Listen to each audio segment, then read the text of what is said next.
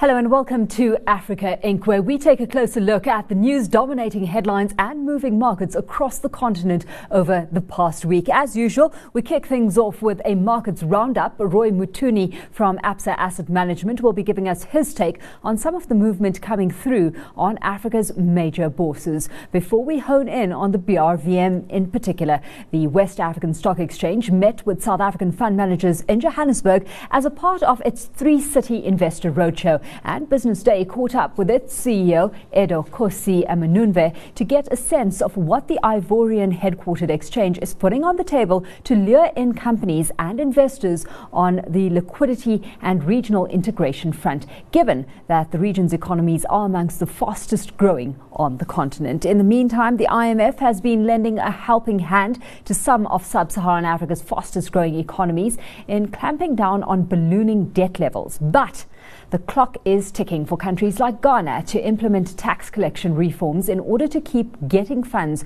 from the international lender, as it plans to review some of its credit facility agreements with the region. Celeste Fauconnier, who's Africa analyst from Rand Merchant Bank, will be with us a little later on to track the progress being made in a couple of those territories.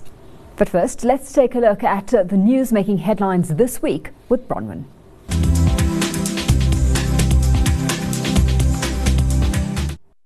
Thanks, Alicia. Starting off in Kenya, Telkom is looking to challenge Safaricom's dominance of the country's mobile money market, in which it holds a 72% market share and has launched its own platform called T-Cash. This is Telkom's second attempt at a mobile money platform after it shut down its first platform when it failed to draw in enough subscribers last June. It now invests close to $10 million in the revitalized platform and signed up over 20,000 money agents to provide the service. The mobile money sector of the economy generated over $16 billion worth of financial transactions last year. The world's second floating liquefied natural gas facility has come on stream. Norwegian shipping firm Golar LNG has launched the $1.2 billion project in West Africa, offshore Cameroon. The project is in partnership with French firm Perenco and already has a buyer for its natural gas. Russian gas conglomerate Gazprom has agreed to purchase the project's entire output of 1.2 million tons of LNG for the next 80 years. Cameroon is now the sixth African country supplying the world's LNG market. Nigeria is closer to severing its reliance on fuel imports by 2020. Its state oil company, the NNPC, says it will start its refinery overhaul project by the second quarter of this year and will run through to the end of next year. By then, NNPC says it will have 90% of its refining capacity in place. The group is in final stage talks with consortiums that include Vitol, ENI and Trafigura to secure $1.2 billion needed for revamping. Nigeria's oil refineries have struggled to run at full capacity in recent years due to maintenance neglect. Africa's top crude producer has already spent close to $6 billion on fuel imports since late last year. Helios Towers has abandoned its plans to list in London. According to sources, this comes as investors expressed concern about political risks in both the DRC and Tanzania, which are two crucial areas in which the company operates. As such, investors were looking for a discount. Shareholders who had been valuing the firm at as much as £2 billion therefore felt that the expected IPO price was too low and so canned the listing. Besides the DRC and Tanzania, Helios also operates in Ghana and the Congo Republic, owning around 6,600 towers. Old Mutual is on track to split up its businesses by the end of this year. The South African financial services firm says its UK wealth business, which will be renamed Quilter, along with Old Mutual Limited, will be listed in London and Johannesburg once the separation is complete. But it gave no indication of when the listings will take place, saying Old Mutual will keep that card up its sleeve for now. The update comes on the back of its annual results and taking a look at its Africa-related operations. Its emerging markets unit, which contributes 44% to the group's operating profit, saw a 46% jump in profit after tax. That's largely due to high investment returns in South Africa and Zimbabwe.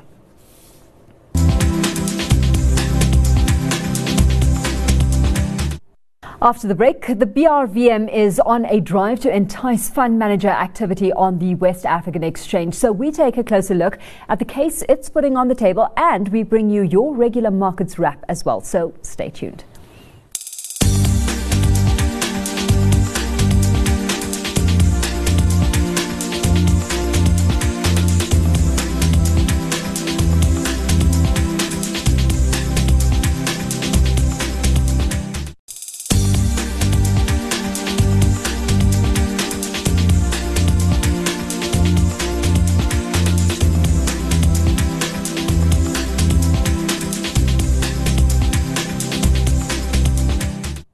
Well, joining me in studio to look at this week's markets action is Roy Mutuni. He's asset manager at Absa Asset Management. Thanks so much, Roy, for your time today. So, for the most part, we've had corporate earnings in focus. And when it comes to this week, in particular, those out of the financial arena, I want to start off on the West Coast first with Nigeria, because results streaming in from the banks on that end and surprising to the upside. How taken off guard were you by the numbers put on the table? I think one of the things that drove a lot of those numbers was the fact that they were coming from a very high base in terms of interest rates.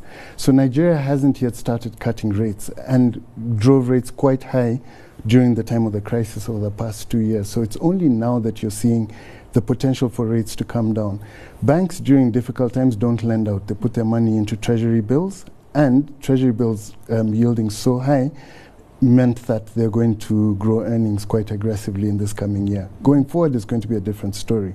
If interest rates do come down aggressively, as we expect, they're going to have to find different ways of making money, whether it's actually lending or diversifying their businesses or whichever. It's not going to be interest rates. Are you encouraged by the kind of maneuverings that are happening in anticipation of those interest rates coming lower? One thing that was very clear was that they've started managing their books a whole lot better. They've done the clean out of what were the bad credits, what were better credits. They all have a better idea of which sectors of the economy are going to grow. So I think it's promising, let's put it that way. So when it comes to Nigeria specifically, what are some of the standouts for you from a company perspective? What are you backing at this stage of the game? I think it's back the favorites, the big tier one banks, GT Bank, Zenith Bank. These came out with pretty clean numbers, solid growth. The level of bad debts or provisioning was relatively low, capital adequacy very high. And these are the companies that I think over the next couple of years will be able to turn around and lend to the right people in the right way. So in an economy that's turning around, you want to back favorites such as those. Absolutely. Well, it's proving to be a little bit more problematic in Kenya, and that on account of the cap on interest rates having been reduced. We know that has been very problematic for the banks over on that end. Just today, the finance minister saying that it's unsustainable and that the government has plans to modify them without driving up lending rates. No more detail beyond that given, though. What have you made of the announcement today? The thing is, we've always known that they were unsustainable in their current form. But the difficulty is, it's not something that the president or the finance minister can just take out, because this was an act of parliament. And from a populist perspective, people want low interest rates, and people believe interest rates have been kept down by this act. So it's going to be a very tightrope that they have to walk. That on the one hand, they know they need to modify it, and on the other, the banks need to play ball by managing their risk a whole lot better and trying to keep rates low for the common man to be able to access credit. The problem in Kenya has always been access to credit. They thought that they could increase access by reducing the cost of credit, but as we found out right now, that those are two very, very different things. The other thing in Kenya has been the drought, the fact that they had 2 elections, so a lot of electioneering and politics just meant the economy has been quite depressed. But now that's behind us. The president and the opposition leader are talking. It's been raining heavily, so when we look out into the next 6 to 12 months, especially if Parliament finds a way out of this impasse, then we should start seeing growth coming back. Yeah, well, it's declining interest rates that seems to have been the common theme, because it's that, in fact, that has helped Egypt's market as well. It's trading up 3% this week. Let's take a look at Egypt and some of the drivers in that market at this stage. Egypt went through a whole period of very irrational financial monetary policies, and then they decided at one go to change it all with the help of the IMF.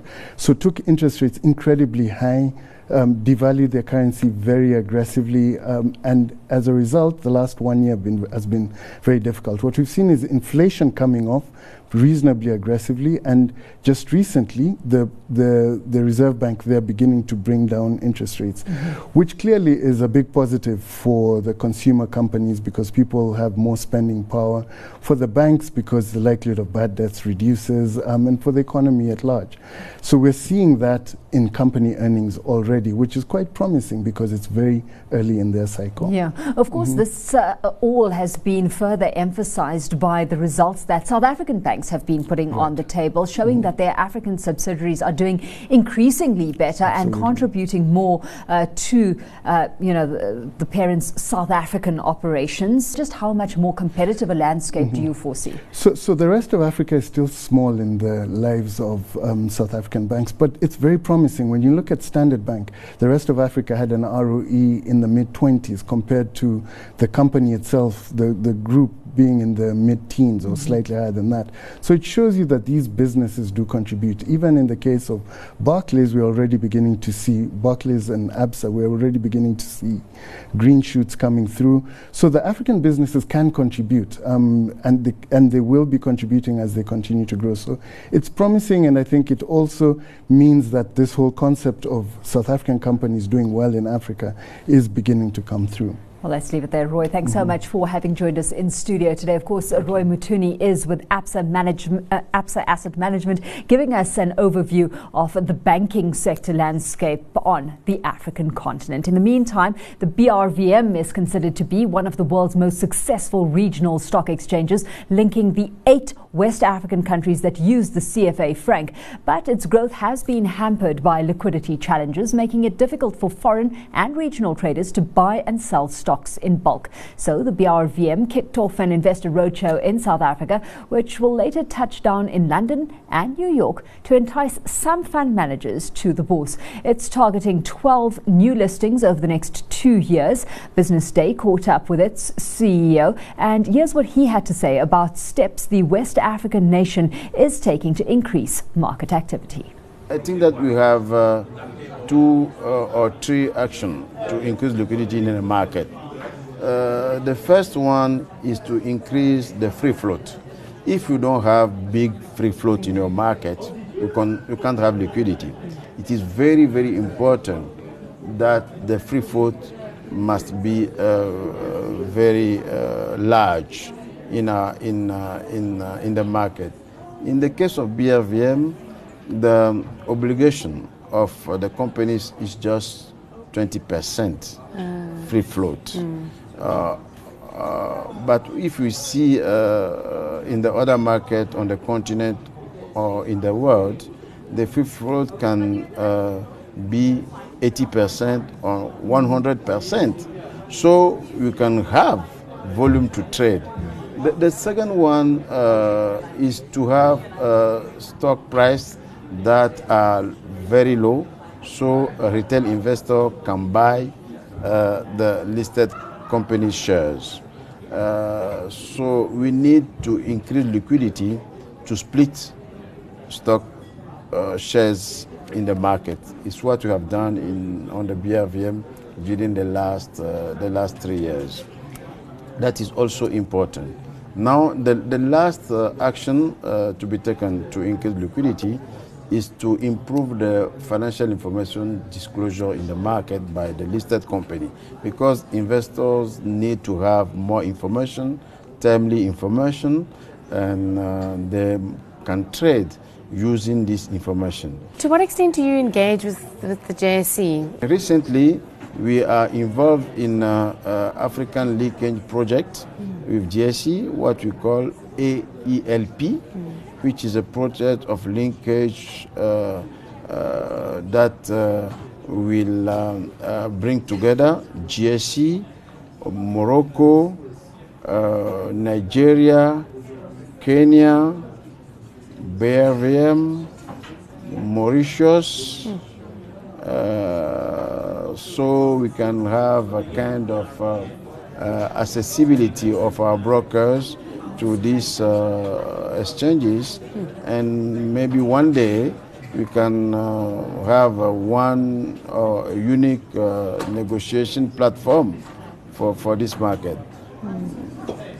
Yeah, it sort of makes sense, because the BRVM as it stands currently, it doesn't include Ghana and Nigeria. No, BRVM is only 8 countries, the Francophone countries and Guinea-Bissau. Okay. We are trying to have an integration between the ECOWAS Yes. countries, the 15 countries of ECOWAS. That includes Ghana, Nigeria, Cape Verde, Sierra Leone, Liberia, and so on. And we started the process of integration of these exchanges. And we reached already the phase 1 of the integration. And we hope that we'll move quickly to phase 2 and phase 3. We think that we can reach phase 3 in 2020 with the unique currency for the ECOWAS zone, so we can have a bigger market in the ECOWAS. When you say integration, what does that actually mean? That the exchanges Integration is a kind of one linkage. exchange or no, not one exchange. Okay. The local exchanges will remain, Right. but we'll have a unique platform, a unique order book for every listed company. Okay. So the brokers can go through the entire region without a need of license by country. Right. That is very important. We think that we cannot have a unique stock exchange for the 15 countries.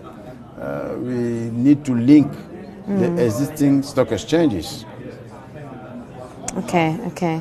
Let me just have a look here. There was something I wanted to ask. Oh, the currency issue. So what is the currency that's... CFA, you have only one currency. Okay, the Francophone countries. Exactly. I mean, I don't think they've struggled to the extent that oil-dependent countries struggled with currency issues in the last few years, like Angola and Nigeria, in terms of not being able to clear and actually get money out the countries. Exactly. I mean, has that ever been a challenge for the BRVM? No, because we have the guarantee of convertibility with the franc treasury. Okay. So this is not an issue on the BRVM. You can freely transfer your proceeds from BRVM to your home country. Okay. That is a very big advantage for our region. A very, very big advantage. The currency is very stable, and the repatriation of proceeds is free. There is no restriction on holdings, and I think that is a very open environment for international investors. Well, that was Edokosi Amanumbe, who's CEO of the West African Stock Exchange, the BRVM. In the meantime, the clock is ticking for some sub-Saharan African countries to get their houses in order before the IMF starts checking up on whether the criteria for the loans granted are being met. So stay tuned as we find out.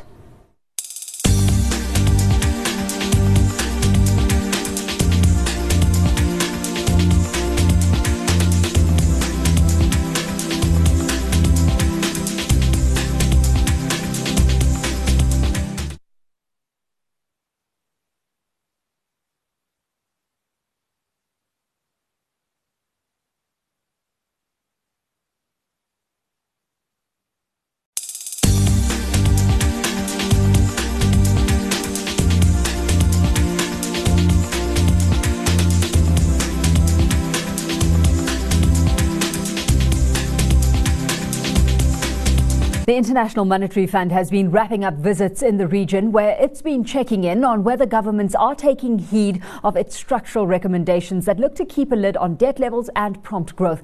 The visits come ahead of the lender reviewing its credit and loan agreements with the likes of Ghana from next month. And Celeste Fokania, who's Africa analyst at Rand Merchant Bank, joins me in studio now to unpack some of the progress that's being made in implementing reforms like boosting tax revenues and what still needs to be put in place to either sustain or expand current GDP growth levels. Thanks, Celeste, for joining us today. So, back in 2015, Ghana committed to implementing reforms that would rein in chronic overspending and improve governance as well, in exchange for this $1 billion extended credit facility from the IMF. It was a plan that was started back in April 2015. It comes to the end of that period in December. How are you rating the kind of progress Ghana's been making? Well, I think you can look at it numbers-wise, but also just sentiment-wise. That from a sentiment perspective, you can see investors are very happy with what Ghana's been doing, consolidating their fiscal balances, freezing wages, bringing more tax coming into the market. Also, if we look at numbers, inflation has come down very nicely. That has allowed the government, or the central bank rather, now to bring your policy rates down. We also see that the currency has been significantly stable compared to what it was 3 years ago. So those aspects, I think they have been doing very well. I think they're one of the best performers when it comes to the agreement with an IMF program. Fiscal discipline is one thing, though, and structural reform is another. In its latest review of the country, the IMF has highlighted that its actual revenue collection needs to be improved. That fiscal consolidation has to be revenue-based. So how much of a challenge is that proving to be? Yeah, I think it's a big challenge for Africa, especially tax collection. It's something every year that we hear about. Every government says they want to improve their tax collection. It's a problem in Africa, I think, in a sense, because most of the markets in Africa are informal. So trying to get taxes from an informal market is very difficult. I think if we also look at Ghana, for instance, if we see that their identification is a problem. So what the government has now put in place is that they want every person to have a tax number. The only way you can get a tax number, or the only way you can get your passport or your driver's license, is by having a tax number. So they're enforcing it quite nicely. It's more of do not raise your taxes. It's more what everybody always says is put the net out further to get more revenues in. If we couple that, though, with the fact that government capital spending is already low at 3% of GDP, how much risk does that present to hitting some of the fiscal targets that have been set further down the road? Well, I think because capital expenditure had to be dropped over the past few years, so your infrastructure is taking a hit. Most countries, unfortunately, still have the problem of overspending in their budget years, specifically political spending for elections. Also, if we look at recurrent spending like increasing wages every year. So I think they're still not doing enough from that perspective. It's a massive risk. These governments need to start spending on infrastructure and stop spending on recurrent spending. Okay, so that's some of what it needs to look at. Ghana, in the meantime, is looking to issue a $1 billion Eurobond this year. How do you see that being received? Because if successful, it then affords authorities the ability to refinance more costly domestic debt and start using that capital to advance some of its growth agenda. Absolutely. I think maybe we should start talking about the debt levels in Africa. On average, it's about 55%. So that seems low compared to your over 100 in certain developed nations. But the problem is our repayments of interest is much higher than in those countries. So that's the crux of why Africa should bring their debt levels down more. Also getting borrowing offshore and domestically. But looking at the Eurobond, I think it will be taken up quite nicely. It's just looking at what has been happening over the past 6 months with other issuances. We know Ivory Coast issued one of the biggest Eurobonds that Africa has issued, and it was taken up three times oversubscribed. Same with Nigeria, a few times oversubscribed in the past 6 months. The thing is, that might not necessarily just mean there's a lot of investor appetite. There isn't enough supply, I think, of Eurobonds in emerging markets like Africa, so I think that is why there's still a good uptake. But also the problem is that we've been seeing with Eurobonds is that some companies only get a small percentage of what they're actually offering. So all of them know that they're probably only going to get a small portion of what the government offers. So they put high levels or high bids in for these Eurobonds. So it looks like it's oversubscribed. Yeah. These are just some of the countries that the IMF has lent a helping hand to. Who do you see needing to get support next? I think if we are currently running a model at RMB that looks at you look at GDP growth, you look at foreign direct investment, savings, we look at revenue generation. If we look at all of that to see who's probably going to be next on the IMF list, we can put mostly the countries that are still very dependent on commodities. We can use Angola as a very good example. It is on the model, it is showing, please, we need IMF help, but yet they get support from other countries like Brazil, Portugal, China. The problem is with that and Chinese support is that there's no conditionalities, really. So there's no structural reforms. I think that's why the IMF is important, to get that structural reform and have balanced growth in the these economies. Absolutely. Let's leave it there, Celeste. Always a pleasure. Thanks so much for having joined us in studio today. Of course, Celeste Fokonier is with Rand Merchant Bank. And that's where we leave things with you for this week, but you can catch us same time, same place next week. From me and the rest of the team, it's goodbye for now.